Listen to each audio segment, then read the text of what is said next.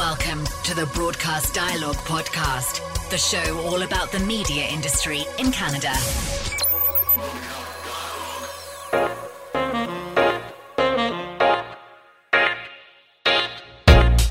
This episode of Broadcast Dialogue, the podcast, brought to you by Simple Booth. Create a branded experience at your station events, capturing and sharing GIFs and photos with Simple Booth's photo booths and selfie stations. Learn more at MomentumMediaNetworks.com.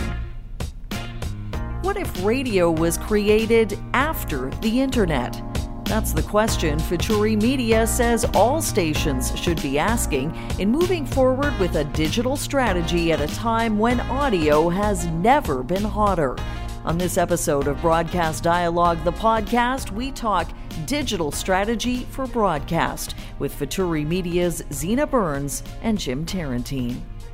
Hi, my name is Zena Burns, and I'm with Futuri Media as the Senior Vice President of Strategic Marketing and Brand Development. And here's my colleague, Jim Tarantine. Hi, I'm Jim Tarantine. I'm also with Futuri Media.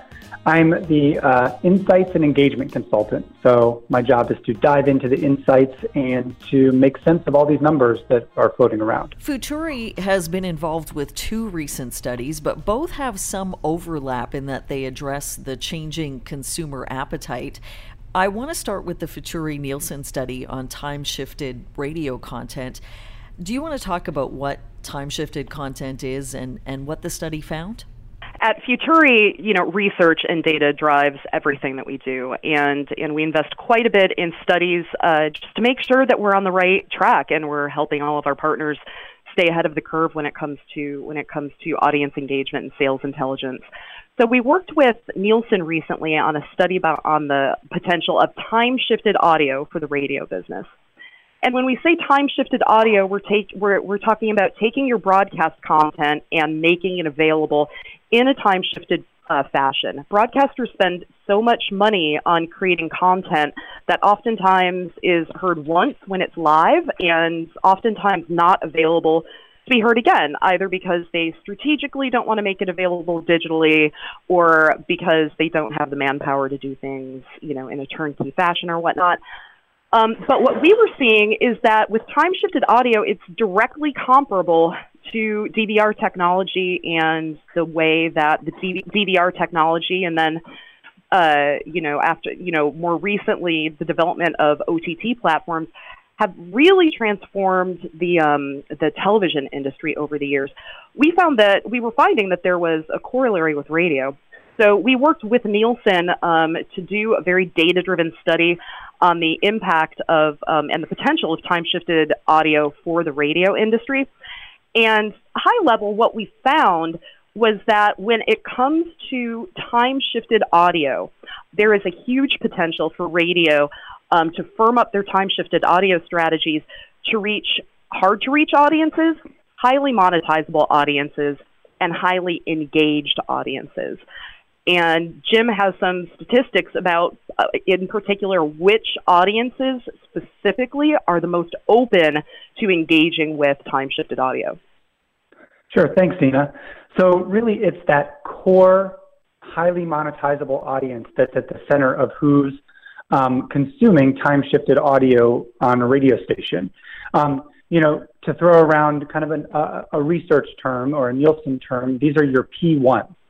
Some of the reasons that we kind of correlate the type of people that are listening to time-shifted audio in this P1 concept is that the Nielsen Futuri study found that listeners interested in time-shifted content are over 3 times more likely than those not interested to talk about radio with others, over twice as likely to participate in radio station events or contests, and over twice as likely to access radio content online. So the type of people that are gravitating towards time-shifted content that radio stations are providing are the core, hardcore target audience of a radio station that love the station and that want more of it and want to listen to the brand outside of just the AM and FM platform. The other thing, when it comes to audiences that are likely to have listened to time-shifted radio content in the last 30 days, They're not the easiest to reach demo. Males and 18 to 34-year-olds are the most likely to have listened to time-shifted radio content in the last 30 days, per the study that Futuri did with Nielsen. And those who listen to time-shifted radio content, they're in general heavy radio listeners. They tend to skew younger. 44% are 18 to 34, and they're slightly more male than female. So overall, these are highly desirable demos for radio to reach. And another thing that the study found, which is really exciting, and JT here can talk a little bit more to this, is that we know that we can reach highly engaged and hard to reach demos with time-shifted radio content. But at the same time, there's not a lot of awareness in the marketplace of time-shifted radio content, and that means that there's a tremendous amount of upside for radio. Yeah, you're right, Zena. I mean, like right now, the way that the study responded was that awareness of time-shifted radio content is only 3 in 10 radio listeners. So we're still at a critical yet awesome time where people are still not as familiar as they could be, and radio can really be ahead of the curve to make sure that their listeners are aware and consuming this time-shifted radio content. Zena already mentioned the DVR concept that hit TV, and some would argue that the TV responded a little bit later than they could have. I think with radio and audio, we still have that ability to get ahead of this curve and to capture that listening audience, and it's such a highly desirable and monetizable one. So is there any indication from your research why more radio stations aren't getting with this idea of time-shifted content, particularly because it's a great way to drive engagement with younger demos? The research that we did as part of the Futuri and Nielsen study, that was focused on what the opportunity was, what type of consumers were likely to engage with this content, what type of consumers already are engaging with this content, and what the market awareness is. I will say from our own experience working with thousands of radio stations around the world, is that oftentimes we find that a big part of the pushback or objection or hurdle has to do with not being able to do it in a turnkey way with current tools and processes. Obviously, staffs are not getting larger anytime soon. So as stations are asked to do more with less, it's really important that stations have the right tools, the right process, and the right flow in order to make this content available in a turnkey way that doesn't blow up their whole staffing model or take their eye off the ball of creating great radio. And there are lots of different ways you can use these tools and create these processes. Obviously, at Futuri, we have a system called Post and a number of other tools that make it easy for stations to engage with their audiences in turnkey and highly monetizable ways. But it can even be as simple as creating a content ROI spreadsheet and, going through and breaking out your quarter hours. What content are you creating and how are you maximizing that content? Creating a structure like that so you can just see what you're putting into it and ensure that you're getting out of that content investment everything you can. I think to a lesser extent, there are still some broadcasters who sometimes fear that making content available digitally is going to hurt their terrestrial ratings in some form or fashion. But everything that we found, both anecdotally and in research that we've seen, is that if anything, the digital is additive. If we think about how consumers live their lives today, and especially the fact that your competition in radio is no longer just the guy across the street. It's countless other platforms like Spotify and Pandora and things like that. Listeners no longer are going to completely rejigger their day for appointment listening if it's not convenient for them. If it is convenient for them, great. But how many times, do you have a doctor's appointment that is going to interfere with you listening to your favorite morning show or something like that? You still have an appetite for the content, you just weren't available at that particular time. So making time-shifted radio content available gives listeners an opportunity to engage with your brand, even when they're not able to be tuned in. I think your competition point there is a good segue into the other study that Futuri is involved with that was led by the University of Florida College of Journalism. It asserts that YouTube is the top destination for podcast listening, which I think is just an extremely interesting finding. And in part, it's the methodology here that was behind that finding. Can you speak to that? Yes, absolutely. One thing that I would like for Jim Tarantine to talk about is the sample for this podcast study that we did in conjunction with the University of Florida School of Journalism, which is a very, very highly rated school. And their research team, Dr. Sylvia Channelstead, who led this, internationally renowned researcher who has worked with major brands the world over.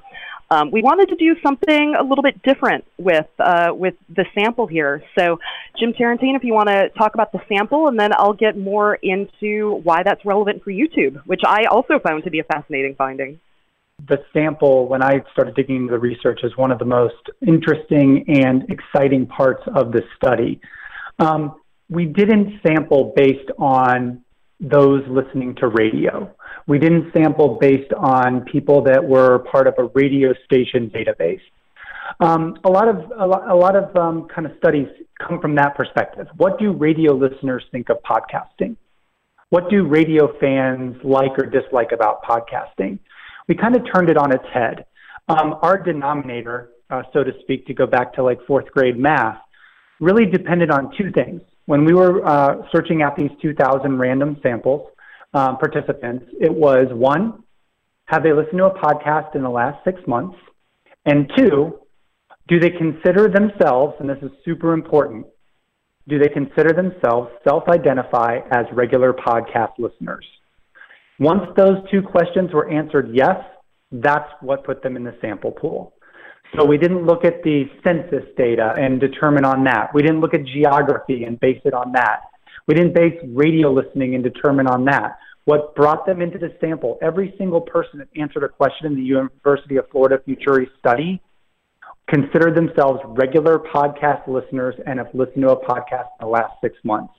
That's why when we use the term unprecedented, that's what makes it unprecedented, in my opinion. And here's how this ties back to the YouTube stat, and just in general, how I think we as content creators need to be thinking when it comes to this type of content. So the dictionary definition of podcast, that refers to digital audio that's generally episodic in nature, that you download to a device, generally you subscribe to it. But with this US study, as Jim was saying, respondents and it was a very large sample, self-identified as podcast listeners. We did not give them a definition of podcast. We had them self-identify. And the results showed overwhelmingly that consumers consider any piece of spoken word on-demand audio to be a podcast, regardless of whether or not it's episodic. You can subscribe to it, all of that. So when you look at the consumer's definition of podcast versus, a capital P podcast that you might get via Apple Podcast, when you look at the consumer's definition of podcast, YouTube is overwhelmingly the number one platform for consumption.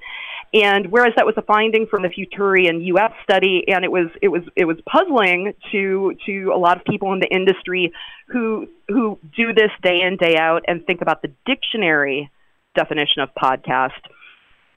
Our study, as well as a recent report from Global Web Index and some others, finds that if you're using the consumer's definition, it makes sense that YouTube is so high when it comes to consumption, because it's becoming more of a force for audio discovery and consumption, not just for video. So the self-identification point is very important when talking about YouTube as a consumption platform. Fact of the matter is, consumers either don't know or don't care about the distinction between a piece of one-off on-demand audio, like a clip of an artist interview on a station website, and a capital P podcast. Now, we as content creators need to know the distinction to make sure that we're capturing audience and revenue opportunities with different types of audio. But our consumers, They don't have religion about that point.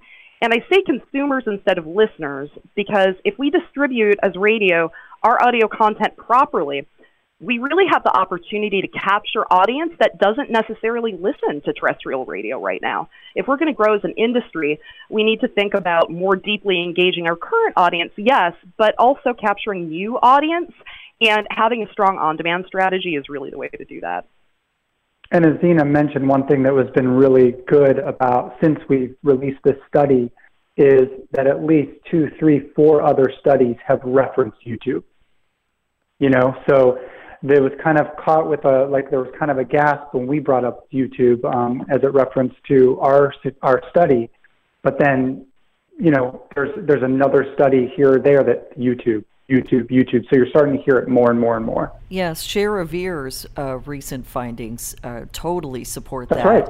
Yes. Yeah, that was one of their main conclusions, right? Yes, and it begs the question: what does a podcast look like on YouTube?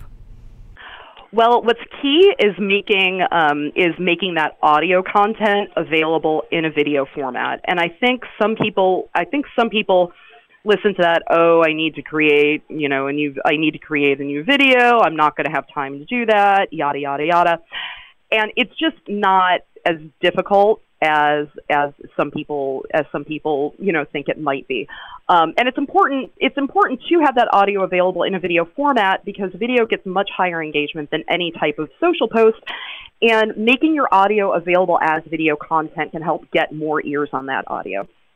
So table stakes really is to make your audio available as video, even if there's only a simple visual. We at Futuri, with our post product, we recently launched a feature called Post Basic Video, where you can automatically select your audio, select just one image, and export it to YouTube as well as other social platforms. And it's literally just audio, image, boom. It's exported to YouTube as a video clip, just with, one image, light motion, and there you have it. Your audio is all of a sudden available to be consumed on this quote unquote video platform that is becoming more and more of a force for audio discovery and consumption. If you want to take it to the next level, you can use your audio as a bed for video with more engaging videos, with more engaging visuals. Again, the more engaging the visuals are, the more likely it is that people are going to interact with it and people are going to get ears on your audio. We, again, recently launched a feature called Post Video, where essentially producers or talent can select a piece of audio, submit it. You don't even have to, choose your own image. And then very quickly, they receive back from the post team a fully produced, station-branded video using your audio as a bed, but also using licensed footage from things like events, licensed images, captions, and animations. So that way you're more likely to get ears on your audio, but also providing listeners a way to more deeply engage with your brand on digital platforms, even when they're not tuned in. So what it boils down to is a podcast can look like many different things on YouTube. It can be just the audio with one basic image, which is table stakes for getting you onto the platform. Or you can take it to the next level and create something that can really stand on its own as a piece of video content using your audio as a base. So as I mentioned off the top, sort of the theme that binds these two studies together is changing consumer appetite. And obviously there are a lot of takeaways for radio here. For a station that might be feeling overwhelmed in this, sort of changing digital ecoverse, do you have any closing thoughts?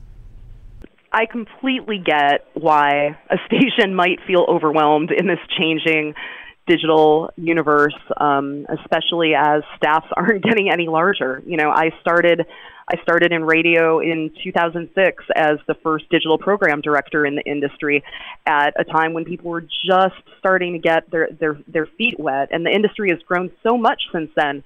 But I say that to say that I and we completely understand those challenges.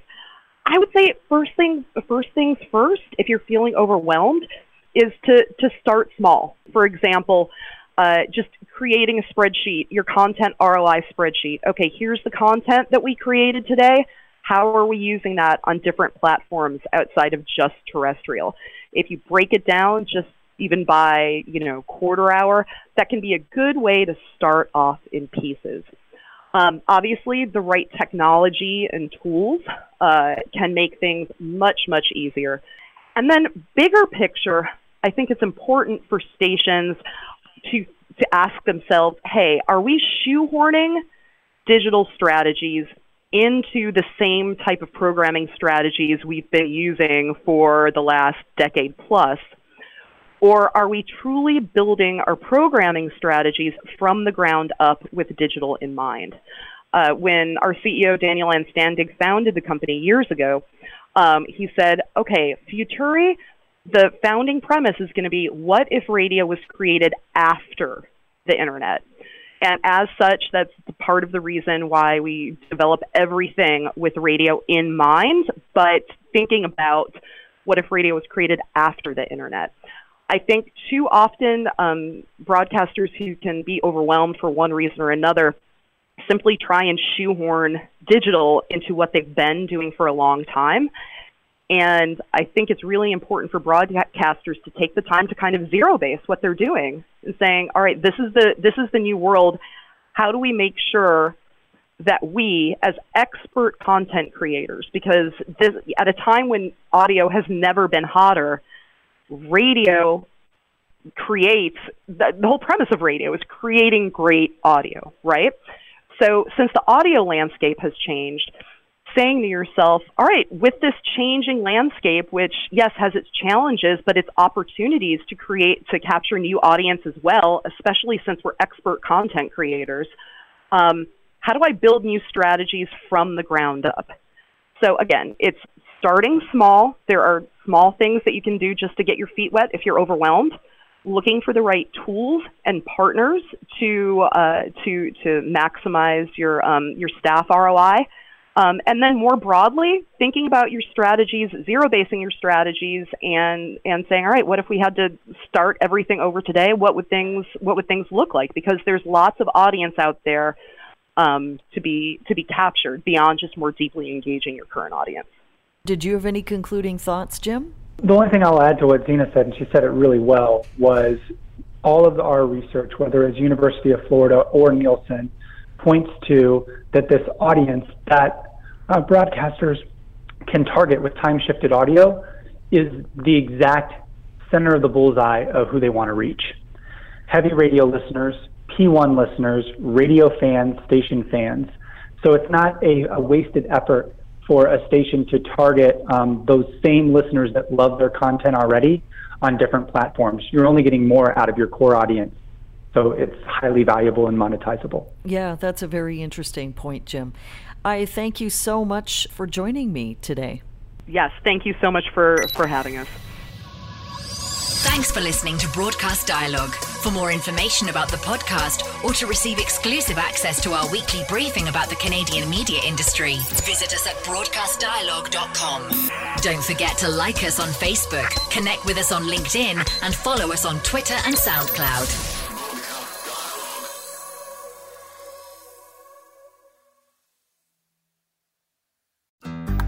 Looking to make the most out of this life and optimize your personal wellness? Then check out the Natural Man Podcast. Join me, host Mike C., as we explore all areas of human wellness, physical, mental, and emotional. Learn strategies to optimize your own well-being and be in the driver's seat of your own health. Remember, your doctor works for you. Learn biohacks, neurohacks, ways to improve sleep, and ways to optimize your body and your mind. Check us out on Apple, Spotify, the Fountain app, and at naturalmanpodcast.com.